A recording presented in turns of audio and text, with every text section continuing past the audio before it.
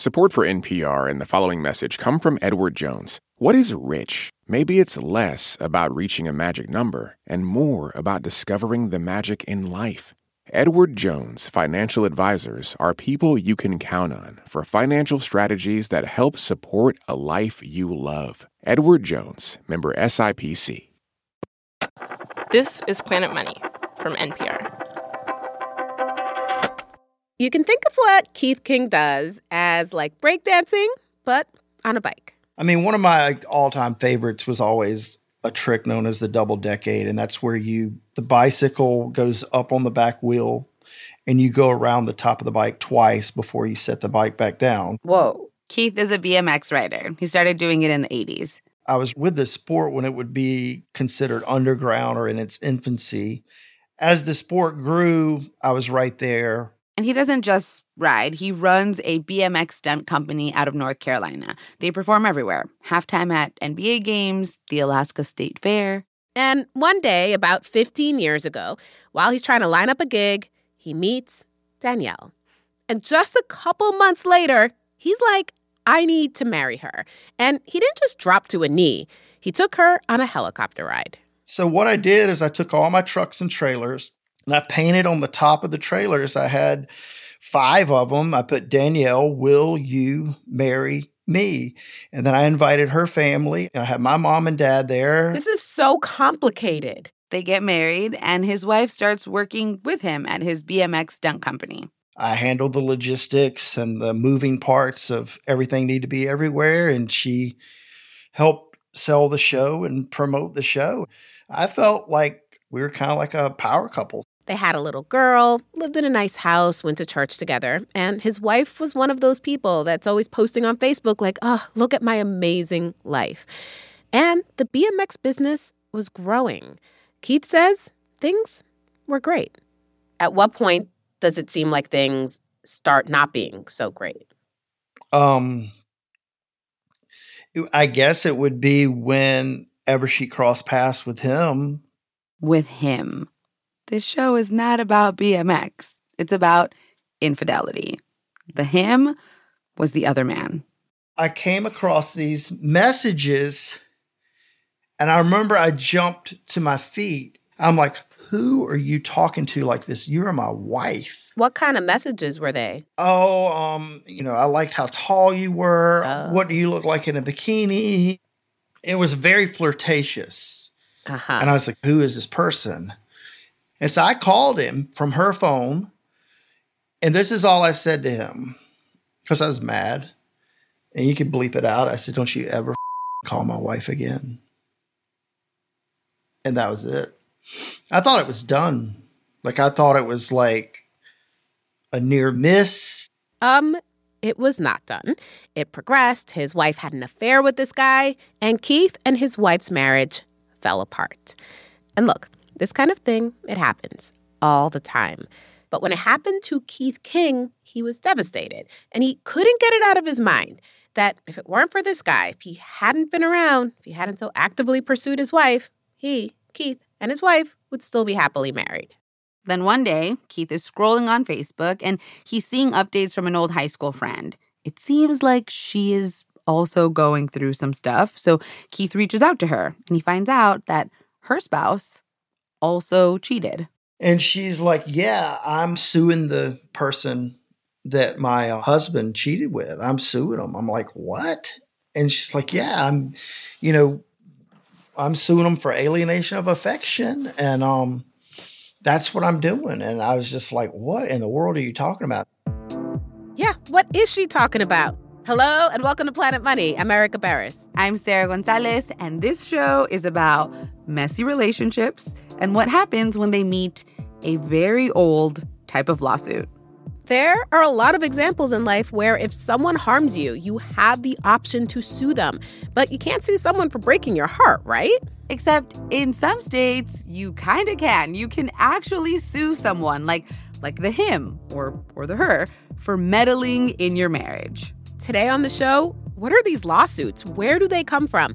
And what happens when Keith files one of them to deal with the most important economic entanglements of his life, his marriage?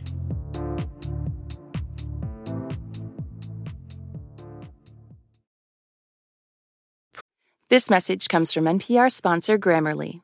What if everyone at work were an expert communicator? Inbox numbers would drop, customer satisfaction scores would rise, and everyone would be more productive. That's what happens when you give Grammarly to your entire team. Grammarly is a secure AI writing partner that understands your business and can transform it through better communication. Join 70,000 teams who trust Grammarly with their words and their data. Learn more at Grammarly.com. Grammarly. Easier said, done. This message comes from NPR sponsor Chevron. Methane management is a critical part of achieving a lower carbon future. Chevron is taking action to keep methane in the pipe. They're committed to evolving facility designs and operating practices, and they've trialed over 13 advanced detection technologies, including drones and satellites. That's energy in progress. Learn more at chevron.com/methane. Pretty soon after Keith talked to that old friend and learned about the option to sue, he went for it. He sued the man his wife had an affair with, blaming him for breaking up his marriage. This kind of lawsuit is called a heart balm tort. And you maybe know what a tort is. It's when someone is injured and they sue for damages, typically cash. Think the lawsuit over McDonald's hot coffee. That's a tort. Right. A heart balm tort is like that, but for love. Heartbalm, HEARTBALM, like think about like chapstick or something, balm. It's supposed to be like it's healing a broken heart. Yeah, like a balm for your heart. This is Jill Hasday, a law professor at the University of Minnesota, and she is kind of like a heart balm expert. She wrote about them in this book called Intimate Lies and the Law. Heart balm torts, despite their name, despite this image of it being used to heal a broken heart, they actually look at marriage in this very unromantic way. They look at it in an economic way. Marriage is, for most people, the most important economic decision of their lives. In general, if you don't have a prenup, earnings during the marriage are marital property with an assumption of a 50-50 split at divorce. So it's a tremendous economic interweaving. People often own homes, which is most people's biggest asset. They often own those together. I mean, it is an economic relationship in addition to everything else. And if you go back in time, the economic part of marriage was even more pronounced. Heart balm torts date back to the 1600s, to English common law. Then they were imported to the U.S. And by the early 1900s, this is how heart balm torts were often used. Say a woman was engaged to a man, but he deceived her somehow. Like maybe he was already married to a woman in a neighboring town. The deceived woman could be like, oh, no, you are not going to get away with that. And she'd sue the would-have-been husband, claiming a breach of promise, like essentially a broken contract. That is the heart balm tort. You have to keep in mind that the social and economic pressure to get married, especially for women, is almost overwhelming. What I like about heart balm torts is they're recognizing the world women are actually in. Right, the world they were in back then. That someone who promises to marry you and then doesn't do, especially if they never meant it in the first place, has inflicted an enormous injury, sometimes a life-altering injury, where that woman will never have the life she could have had if that man had just left her alone. It recognizes women's economic desperation. Yeah, back then, if a woman was engaged and then the engagement fell through, that could affect her reputation. She might never get married. And for most women, marriage was the main way for them to find economic security. Yeah, so these heart balm lawsuits were a form of protection, like some real back-in-the-day kind of stuff. Right. So how is it antiquated? I think there's more than one way. So one way it's antiquated is it's very much like women are perceived in a property framework where they're being transferred from father to husband. That kind of heart balm suit, where a man would get sued for leaving a woman before they got to the altar, it wasn't the only kind. Some of the other heart balm suits got steamy. There's one that lets people sue for seduction. Like, if you were seduced, you could say, how dare you seduce me? Everyone's going to judge me now, and you owe me for that. And then there's one called criminal conversation. The joke about criminal conversation is that it's not criminal and it's not conversation. That's how you can remember it. That's good. It's not criminal, it's not conversation. It's sex. That's what it is, just sex. Essentially, you had sex with my wife. who's often the husband suing. And then finally, there is the heart bomb tort called alienation of affection. That is when you can sue someone who interferes in your marriage, a so-called marital interloper. By the 1920s, heart bomb lawsuits are getting tons of attention. It's a time when there's all these big changes happening. Like there's women's suffrage, more women are getting jobs. Great time. And marriage changes too. It starts looking more like how it does now. And people are talking about this idea called companionate marriage. Right. Like you're choosing to be companions now, right? Because like you have the same interests or whatever we get married for these days. Yep, exactly. But then whenever there was a big heart bomb tort, the tabloids loved it. There were big splashy headlines like Congressman Herrick sued for heart bomb and Winstead girl sues for $10,000 heart bomb. The famous silent film star Clara Bow had to pay 30,000 smackers, that's what she called them, after she went on a date with a married man. Scandalous. Scandal.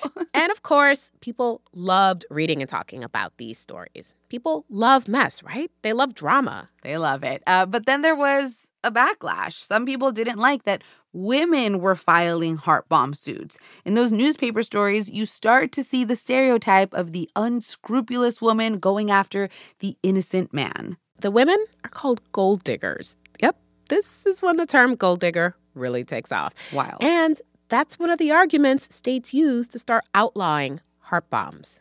The first state is Indiana in 1935. Why Indiana? Roberta West Nicholson. Roberta West Nicholson was the state's only female legislator. And she said things like, no self-respecting woman would start a proceeding of the sort. And we suspect, and rightly, that the affliction is not so much an aching heart as an itching palm. Whew. Mm-hmm. There's a wave of states, and then there's, I think, what they sometimes call like a long tail, getting rid until you just don't see these cases, except in North Carolina, which has a robust alienation of affections case law. Yes, North Carolina, where Keith King lives. All these years later, in North Carolina, there are still like 200 heart bomb lawsuits filed every year. And most of them are alienation of affection suits.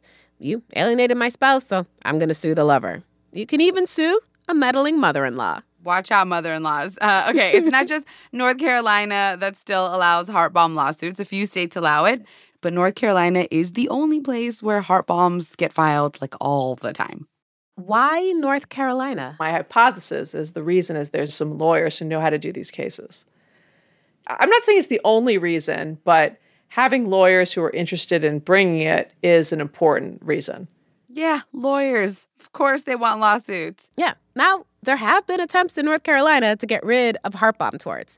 And last year, the Speaker of the House was sued by an assistant school principal because the Speaker of the House allegedly slept with the principal's wife. After that, the Speaker questioned why that law was even still on the books. Right, of course he did. It is a, decent question. Like, should states really be judging some random third party, like the him or the her, the marital interloper? Because think about it. In divorce cases, for example, which are totally different from heart bomb cases, you don't have to prove that someone did something quote unquote bad in order to get divorced. We have no-fault divorces in every state now. Yeah, and after reading over dozens of present-day North Carolina alienation of affection cases, it seems like the way they're used is less about pulling the one economic lever available to you. It feels like they're more about people trying to get emotional validation, but doing it in this very messy, public way that shames all the parties involved. I guess I'm personally of two minds about alienation of affections. On the one hand, I think there can be wrongful conduct that does cause serious emotional injury. I think the law generally recognizes too little emotional injury rather than too much. So that's to be said in favor of alienation of affections. But on the other hand, it can be denying the agency of their spouse and it can seem misdirected. Right. Like, according to these lawsuits, the wife or the husband, whoever allowed the meddler in, is just like an innocent bystander, not someone who made a choice to cheat for whatever reason they might have had. after the break, how Keith King's case actually plays out in court.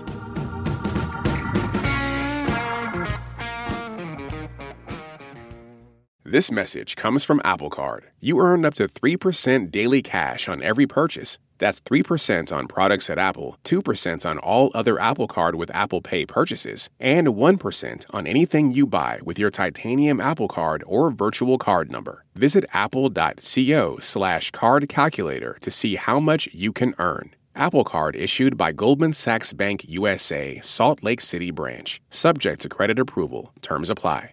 Support for NPR comes from ADP. Don't know if you've heard, but the latest workplace trend is currently sneaking up on your business. What is it? Could be anything. The great cubicle comeback, maybe a global bagel shortage. Dealing with anything is what ADP does best, something they've been doing for over 70 years. From HR to payroll, ADP designs forward-thinking solutions so businesses are ready for the next anything. ADP, always designing for people. This message comes from NPR sponsor Redfin. Redfin updates their listings every 2 minutes and gives personalized recommendations based on the homes that you like so you can find the home that's just right for you. You can favorite homes, share listings with others, and even schedule tours with a local Redfin agent all in the app. When you're ready to buy, an experienced local Redfin agent can guide you through the whole process, and they know how to help you win the right home at the right price. So download the Redfin app to get started today. Alexi Horowitz-Ghazi here. If you've seen Planet Money's TikTok videos, you've seen the work of producer Jack Corbett. The first thing that pops in my mind, I'm like, oh, that's kind of funny. And then I really lean into that. Initially, the lo-fi graphics and surreal humor left people scratching their heads. The first comment was why are you verified? And then the next comment would be is this a joke? Well, yes and no. His videos have now racked up millions of views. In our latest bonus episode, Jack tells us how he turns explaining economics into TikTok viral hits. You can hear that now by signing up for Planet Money Plus. If you already have, thanks. And now we've made it possible to give NPR Plus as a gift. Friends, parents, kids, fellow Planet Money fans, you can give them the perks of NPR Plus, like bonus episodes and sponsor-free listening. Just go to plus.npr.org. After Keith King learned about HAARP bombs, he hired a mother-daughter legal team and filed a lawsuit against the man his wife had an affair with. What did you think was going to happen when he filed the suit? I thought that he would just go away at that point. My attorneys, I remember them telling me, we think it will probably be settled out of court. And so I was like, well, if I get anything out of it, at least I'll get attorney fees paid or something like that. It did not settle out of court, and Keith took the lawsuit pretty seriously. I wore a suit and tie and everything to court every day, and I was like, oh, all these attorneys have these little pull file carts. You know what I'm talking about? They have their little file carts on wheels. So I got me a file cart on wheels. I put all my binders in it. Keith was ready. His binders were full of proof, he says, evidence. Because Keith, or really his lawyers, weirdly had to prove that Keith and his ex-wife had a happy, loving marriage. So he showed things like the two of them volunteered together. They were intimate. He pointed to Facebook posts where his ex-wife talked about how she had the best husband ever. And the man he was suing, he was in the courtroom also. He's dressed like he's going to a nightclub wearing Vans shoes in court. And I'm sitting there thinking, I'm the BMX guy. I should be the one in here with Vans shoes. All right. Keith also had to show proof that his wife and the other man had been intimate in the state of North Carolina. And it's all noted in the court record: hotels, call logs, printouts of text messages. One of the things that you have to prove is that the marriage is in good standing and this person did something malicious to destroy your marriage. And one of our big bullets is we had all these text messages and she was going back and forth with the girlfriends. And she's like, if it wasn't for him, me and Keith would be fine. Everyone takes the stand. Keith, the other man, the ex-wife, friends of theirs testify, a psychologist who had diagnosed Keith with post-traumatic stress disorder was there. And the other big thing, there had to be proof of economic distress. Keith and his wife had run a company together. They both earned a living off of the business. So Keith's lawyers brought in a forensic economist who assessed and forecast what it would cost to replace his wife in the business, and also looked at what it would cost to replace her, quote, household services, things like food preparation and laundry. This is kind of unusual, right? Like, Keith's lawyers are trying to get money from some other guy based on the unpaid labor of the ex-wife. I never said ever to my attorney, I want this much money, I want this much, that much. But it wasn't until my attorney addressed the judge like, this is what we think the damages are, I didn't realize that dollar amount. Keith may not have had a number, but his lawyer sure did. They stand up in court and share their math with the judge. What the dissolution of the marriage will long-term cost Keith's business. Medical costs, the cost of long-term weekly therapy for the PTSD the other man caused, compensatory damages. So I'm sitting there like trying to add this all up in my head. I'm like, holy crap. I had no clue. And the judge just looked up and he goes, you know what? I agree with your damages. I was like, oh my gosh. The damages, $8.8 million. That is how much this guy would have to pay Keith. The judge writes this long decision, summing up his view of the case. He finds that the couple had genuine love, affection, and companionship in their marriage, and that the other man exhibited behavior that was reprehensible in both conduct and motive.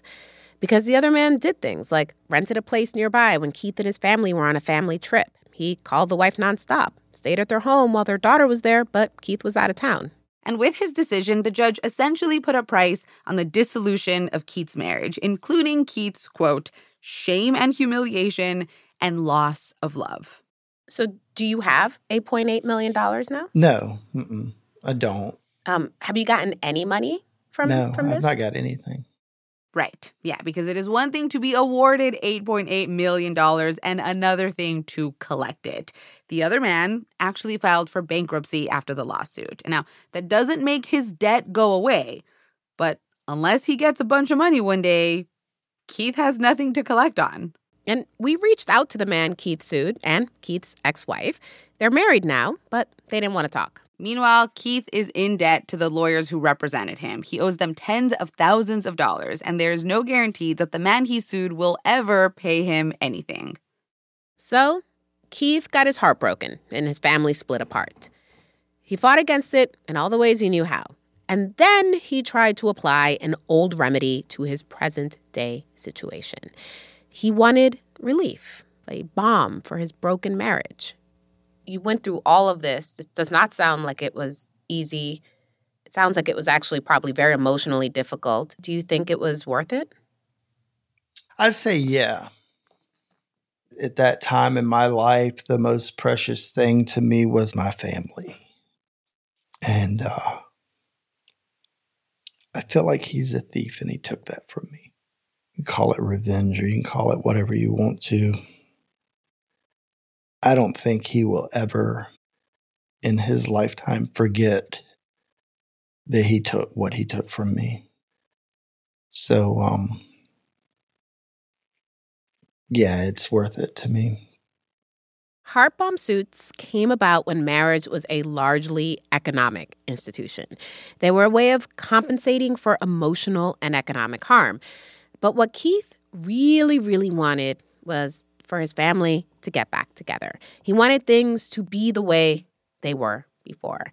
And that is something the law just can't make happen.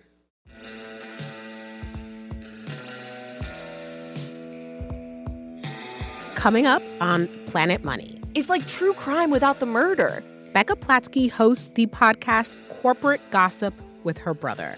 They tell business stories, but with the tone of a reality TV show.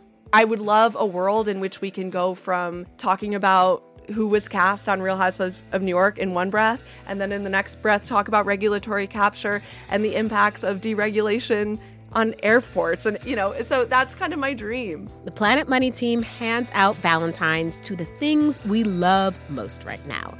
That's next week on the show. This episode was produced by Emma Peasley and edited by Molly Messick. Sierra Juarez fact-checked the episode, and it was engineered by Gilly Moon. Alex Goldmark is our executive producer. I'm Sarah Gonzalez. I'm Erica Barris. This is NPR. Thanks for listening.